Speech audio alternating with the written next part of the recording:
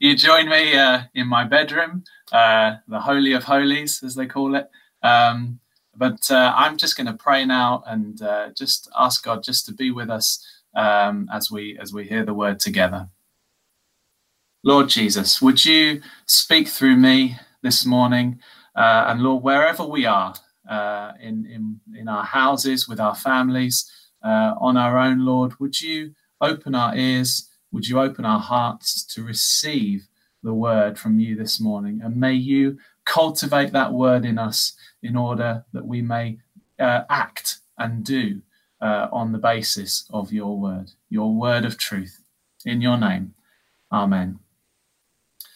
So I was talking to John earlier this week, and potentially I might have the record for the furthest away sermon ever preached at Gateway. So I'm quite happy for that particular honour. But I'm always struck by how different people hear the word and how there can be lots of different reactions to when the word of God is preached.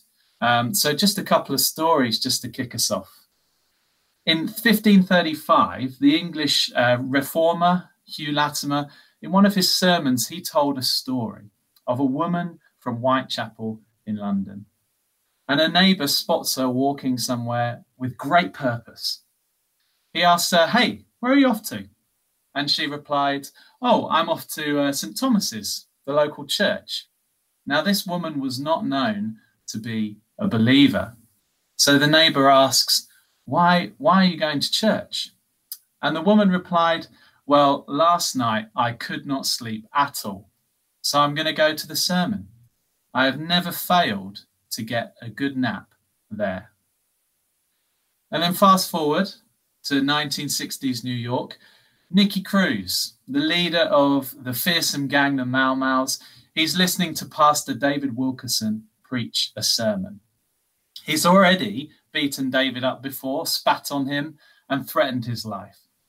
But this time, the words of God sank deep into Nicky, and he received Jesus into his life. From that moment, his life was transformed, and he's lived a life since to glorify God through his actions. So there you can see two stories, two different people, and yet they've reacted so differently to the good news that God has given us. Why is it that when people hear the holy words of God, that some people feel numb or at worst are sent to sleep? But then at other times, the word of God can burn a passion inside us, charge us up into action for the glory of God and the advancement of his kingdom. Well, as you know, we've been looking at and studying at the book of James. And by way of recap, James has begun his letter by encouraging his audience to persevere through trials, which John preached on a couple of weeks ago, and then to resist temptation, which Pete covered last Sunday. And in both of those really excellent sermons, what we've seen is that the difference is always faith. True, authentic faith in Jesus Christ is what makes the difference between the words of God feeling hollow or making us whole. Faith is what works. So I've got a question to you. I'm sure you've asked this of yourselves before. What are you going to do when lockdown is over? Miriam and I, we keep talking about all the things we're going to do. We're going to see and hug our family. We're going to see our church family in York, which is what we were going to do before all of this happened. And we're also going to go to this really nice restaurant called the Smoke Shed in Hoddesdon. Now, these are all great things, but I also want to suggest that God wants us to set our sights higher. And this morning, I'd like to explore with you what God's lockdown exit strategy might be for you, individually, and also for us as Gateway Church. So the passage we're covering is at the end of James chapter 1, and I've entitled my sermon, Faith That Gets You Going, because I believe that is really what the Epistle of James is all about. James is giving us practical advice for what to do with this amazing, God-glorifying, life-changing gospel that we've been given. James wants to emphasize the power of the gospel to stir up our faith into a faith that compels us to action, that gets us going. So hopefully you've got your Bibles, like I do, and I'm going to start from verse 18 of chapter 1. If you haven't got your Bibles, feel free to pause it, grab yourself a cup of tea. But here we go, from verse 18. Of his, that's God's, own will, he brought us forth by the word of truth, that we might be a kind of first fruits of his creatures. Know this, my beloved brothers, let every person be quick to hear, slow to speak, slow to anger. For the anger of man does not produce the righteousness of God. Therefore put away all filthiness and rampant wickedness, and receive with meekness the implanted word, which is able to save your souls. But be doers of the word, and not hearers only, deceiving yourselves. For if anyone is a hearer of the word and not a doer, he is like a man who looks intently at his natural face in a mirror. For he looks at himself and goes away, and at once forgets what he was like. But the one who looks into the perfect law, the law of liberty, and perseveres, being no hearer who forgets, but a doer who acts, he will be blessed in his doing. If anyone thinks he is religious and does not bridle his tongue, but deceives his heart, this person's religion is worthless. Religion that is pure and undefiled before God the Father is this: to visit orphans and widows in their affliction, and to keep oneself unstained from the world. So that's the passage, and to help us understand it a bit more, I've broken it down into 3 parts. Firstly, God gives us his word and we receive it by faith. That's verses 18 to 21. Secondly, as our faith grows, it compels us to glorify God through action. And that's verses 22 to 25. And then the last 2 verses, finally, we also glorify God by our actions towards others. Okay, so those 3 points. So let's start with number 1. God gives us his word and we receive it by faith. So as you may have noticed in this passage, James is concerned a lot with our relationship with the word. So firstly, we need to be clear, what is this word that James cares so much about?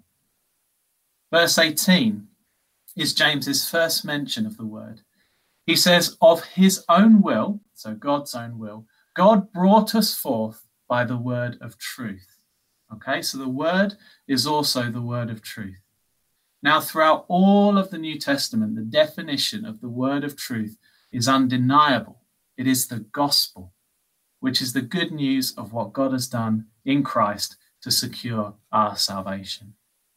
As an example of this, Paul confirms this in Ephesians 1:13 or Colossians 1 verse 5. And I'm not going to read these, but feel free to look them up in your own time. But Peter, an associate of James, he also confirms this in 1 Peter 1 verse 23. He says, you have been born again, not of perishable seed, but of imperishable, through the living and abiding word of God. And just in case that wasn't clear, Peter then says in verse 25, this word is the good news that was preached to you. So in verse 18, James is making the point that we've been brought forth or born again by this word of truth, by the gospel. But there's more as well. In verse 21, James says that that word is able to save our souls. And also that word has been implanted in us. So he could not be more clear. It is by God's grace that we are born again and saved by the word of truth, the gospel that he has implanted in us. God has done all of the legwork in this situation. God has put his law into the hearts and minds of his people, as Jeremiah 31:33 confirms. But then God's son, Jesus, he fulfilled that law by leading the perfect life and dying on the cross in the place for our sins. Then he was raised from the dead by the power of the Holy Spirit so that we also could be brought forth by the word of truth as his first fruits.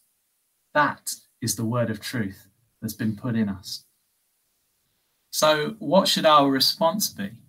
Now, this is the point where many have misrepresented James, believing that he means in order to be truly saved with this word, we need to do something.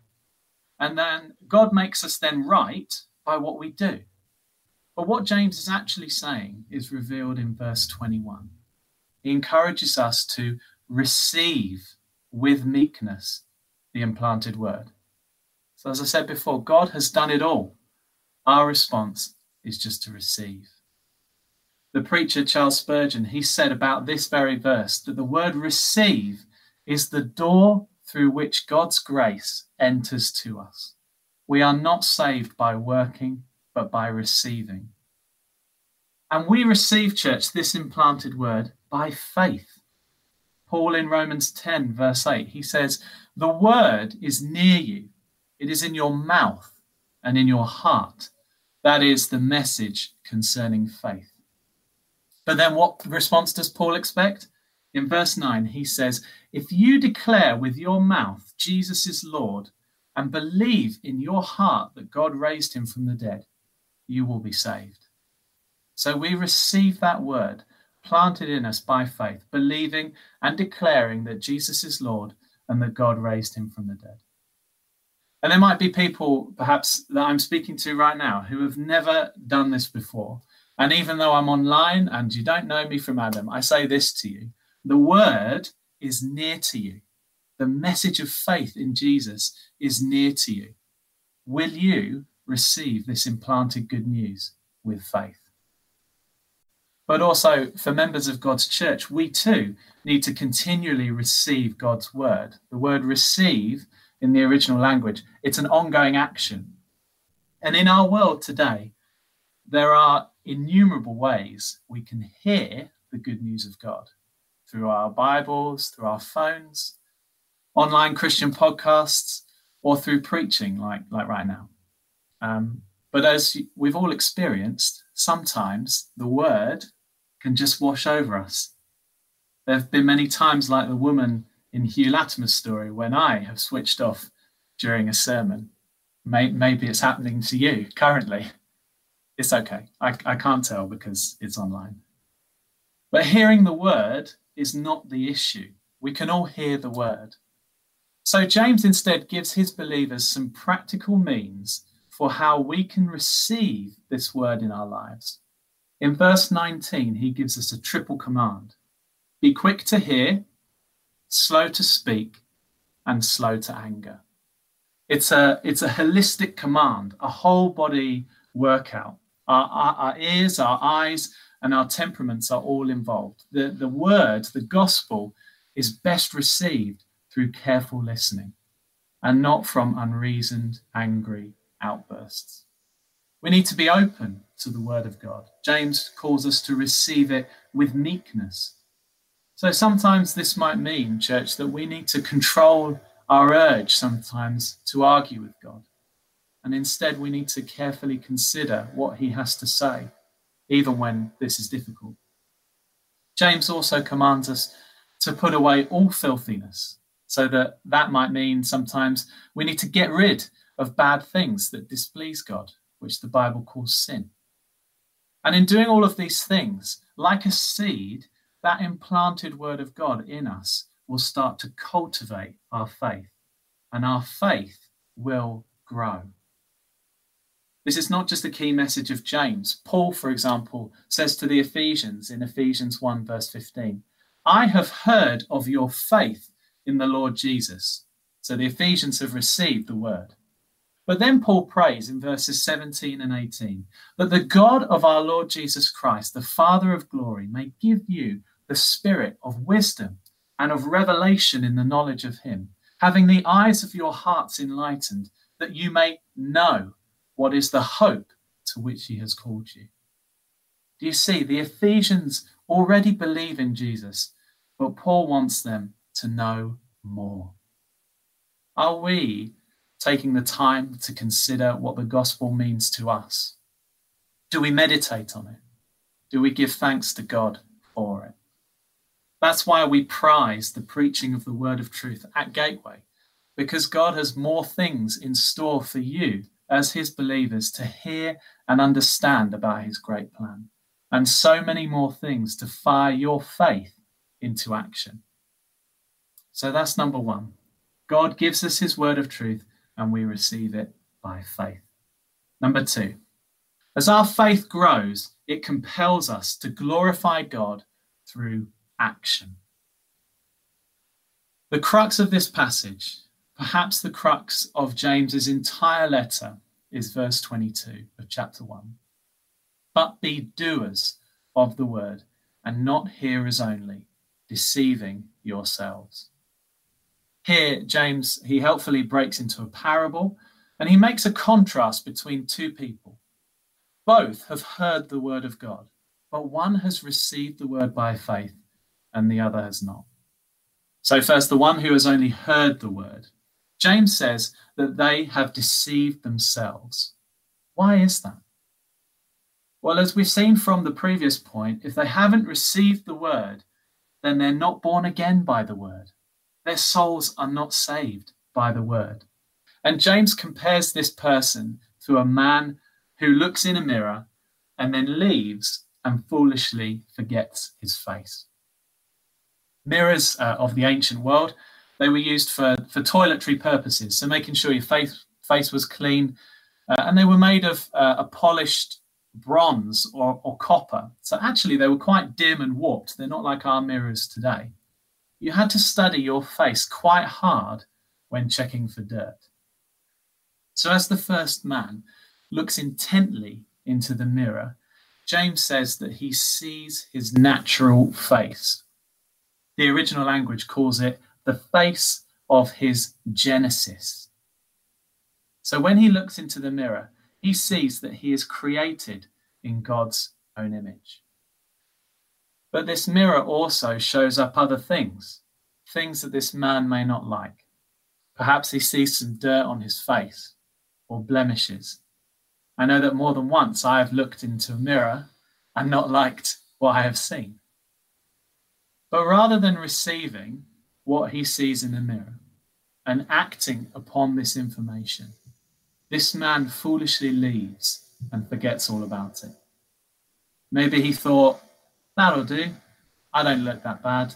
I've only got a bit of bed hair. I've only got a little dirt on my face. It's fine. I can go out like this. But what he has done is he's forgotten his face bears the image of a holy God. And that in doing that, in walking away with dirt on his face, not doing anything about it, he is profaning what is holy. But the second person is someone who has looked into the word and received it by faith. John said a couple of weeks ago in his preach, faith changes how you see yourself. As this person looks into the word, which James calls here the perfect law of liberty, it does exactly that. It sets us free. It liberates us. Like the mirror, it shows us our blemishes, yes. It shows us our sin. But it also shows us that we can't get clean by our own actions. We are only clean by the gift of God obtained through the blood of Jesus. Ephesians 2 verses 8 and 9 says, "For it is by grace you have been saved through faith. And this is not from yourselves. It is a gift of God, not by works, so that no one can boast." And as we look into that perfect, flawless mirror of the Word of God, we discover that we are the reflected image of God. And there is only one response to that. Ephesians 2 again, this time, verse 10.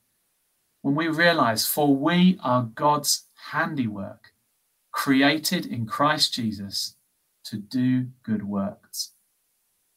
As the second person, as he receives the word by faith, James says they become a doer who acts. And the theologian, Tom Schreiner, he puts it like this: doing the word is not a root of faith, it is a fruit of faith. I'll say that again. Doing the word is not a root of faith, it is a fruit of faith. As we become doers of the word, active in our faith, two things happen.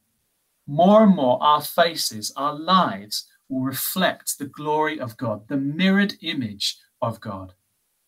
And as the end of verse 25 testifies, when we do this, when we glorify God, we will be blessed in our doing. At this point, I just want to take a moment away from the passage. I just want to consider James himself, the close relative of Jesus, probably his half-brother. As a Jew in Palestine, James grew up hearing the word of the law read every day. But he also grew up with Jesus, the Messiah, the fulfillment of the law. And yet, during Jesus' life on earth, the only recorded experiences we have of Jesus' brothers is when they are showing their lack of faith. So in John 7, for example, James and Jesus' other brothers, they're pushing Jesus to perform signs. Because as verse 5 says in John 7, even his own brothers did not believe in him. They hadn't received the words of Jesus. Elsewhere in the Gospels, James is with Jesus' mother and other brothers, waiting outside of a house to speak to Jesus, who is addressing a large crowd. Again, James is not interested in receiving the words of Jesus. The Gospel of Mark records that they wanted to stop Jesus. They said, he is out of his mind. So a messenger tells Jesus that his mother and brothers are waiting for him. And Jesus responds by pointing to his disciples, the ones who do hear and the ones who do receive his words. And he says to them, here are my mother and my brothers. Now, the Gospels, they don't give a further account of what happens, but imagine the thoughts and feelings of James as the messenger comes back to tell him that Jesus counts his disciples more highly than his own family. But James does know what it's like to go from a casual hearer of the word to a man of authentic faith. The Bible doesn't record when James came to faith, but I'd like to hypothesize that when it happened, it was a light bulb moment. All of the occasions that he listened to Jesus and did nothing in response. All of the time he had spent with Jesus, not realizing that as he was looking into the eyes of Jesus, he was seeing the mirrored glory of God in heaven. Perhaps then he remembered that incident waiting outside a house when the messenger told him the words of Jesus. And what else Jesus said? For whoever does the will of my Father in heaven is my brother and sister and mother. Maybe then he recalled Jesus' words at the Sermon on the Mount. Everyone who hears these words of mine and puts them into practice is like a wise man who built his house on the rock. And then suddenly it all clicks into place for James. Once James truly received the implanted word by his faith, he was a changed man. We can see that transformation in Acts. He rises to lead the main church in Jerusalem with Simon Peter. And church tradition reported that the knees of the transformed James were hardened like those of a camel because of the enormous amount of time spent in prayer before God. James realized that during Jesus' time on earth, he had missed the chance to spend up close and personal time with the living God. And he wasn't going to waste any more time. He received the implanted word and he acted on it in faith. So that's number 2. Our faith, when cultivated, when grown, will compel us to action. So finally, number 3, we also glorify God by our actions towards others. And that's the final 2 verses. As we hear the word and as we receive it by faith, we understand that our chief purpose on earth, our sole aim, is to glorify God with our lives. This is not an abstract concept, though. Our genuine faith in Christ has practical consequences for us on earth. And as we receive more of the word of God, remember it's a continual action. God gives us more of his heart. And God's heart is not just for you. It is also for other people. So our glorifying of God and the blessing to us that comes from that, it's not a vertical relationship. It's horizontal as well. God directs our doing towards others. And James offers a few ways we can do that in verses 26 and 27. Again, he uses a contrast. Those who have a worthless religion and those who have a pure and undefiled religion. According to James, those who have a worthless religion are the ones who think they're religious, but they can't keep hold of their tongue. Again, deceiving themselves because their hearts have not received the word. And Jesus said this as well, out of the overflow of our hearts, the mouth speaks. And if our hearts don't truly have the word of truth, how can we hope to speak truth into people's lives? All of us, church, we need to watch out, because I think there are people in the public arena who masquerade as religious people. But all they're interested in doing is puffing themselves up with their words. Now, we can't test the authenticity of their faith by their hearts. Only God can see their hearts. But we can test it by what they do. Are they showing a care and compassion for vulnerable people, using their resources and their influence? Or are they profiting for themselves? I'd encourage you, for example, to check out the Instagram account. This is for the kids. Preachers in Sneakers, for example, and that which exposes famous mega church preachers. They've got hundreds, thousands of believers, but it exposes them for how much they spend on designer clothes and image, which is a lot. That is not the reflected image of our God. But James, he gives us a different definition of religion, one that I think we as Christians, we need to reclaim in our doing of the word. We need to reclaim that word religion. Because for God, pure religion is two things. It's to care for the oppressed and to refuse the corrupting influence of this world. James gives the example of widows and orphans, because in the ancient world, these two groups were the most impoverished. In a patriarchal society, widows were terribly vulnerable. They had no male protector, and the inheritance, it went to the male children. Orphans, they were equally destitute because they no longer had a family to care for them. But these two groups are still vulnerable and among the vulnerable today. Church, can we see the heart of God for others in our midst? Pete shared last week that lockdown has shown him in particular his need for other people. And that really resonated with me, and I'm sure it did with all of you too. And as I said at the beginning of this sermon, what are you going to do when lockdown is over? This lockdown, if anything, has shown me that I'm not called to be locked away like a hermit. We're not called to remain on holy hills or in ivory towers. Do you know what the best part of the Transfiguration story is? It's the fact that Jesus, after being resplendent in the glory of his deity, rolled up his sleeves and went back down the mountain to the people, to the marginalized. God has created us for relationship with him and with others. This lockdown has given me plenty of time to read books, my Bible, and to pray. But if this is not with a plan to turn me towards the broken and the needy, then I've missed the point. We need to be in the world. But also, social justice alone is not sufficient for true religion. James says right at the end of verse 27 that we must also keep ourselves unstained from the world. This, in many ways, it echoes the words of Jesus in John 17. He's with his disciples and he's praying to the Father, saying, "My prayer is not that you take them out of the world, but that you protect them from the evil one. They are not of the world, even as I am not of it." So how can we do both? How can we as a church be in the world, caring for others, but then not be tainted by the world's influence?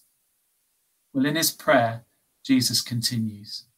He says, "Sanctify them by the truth.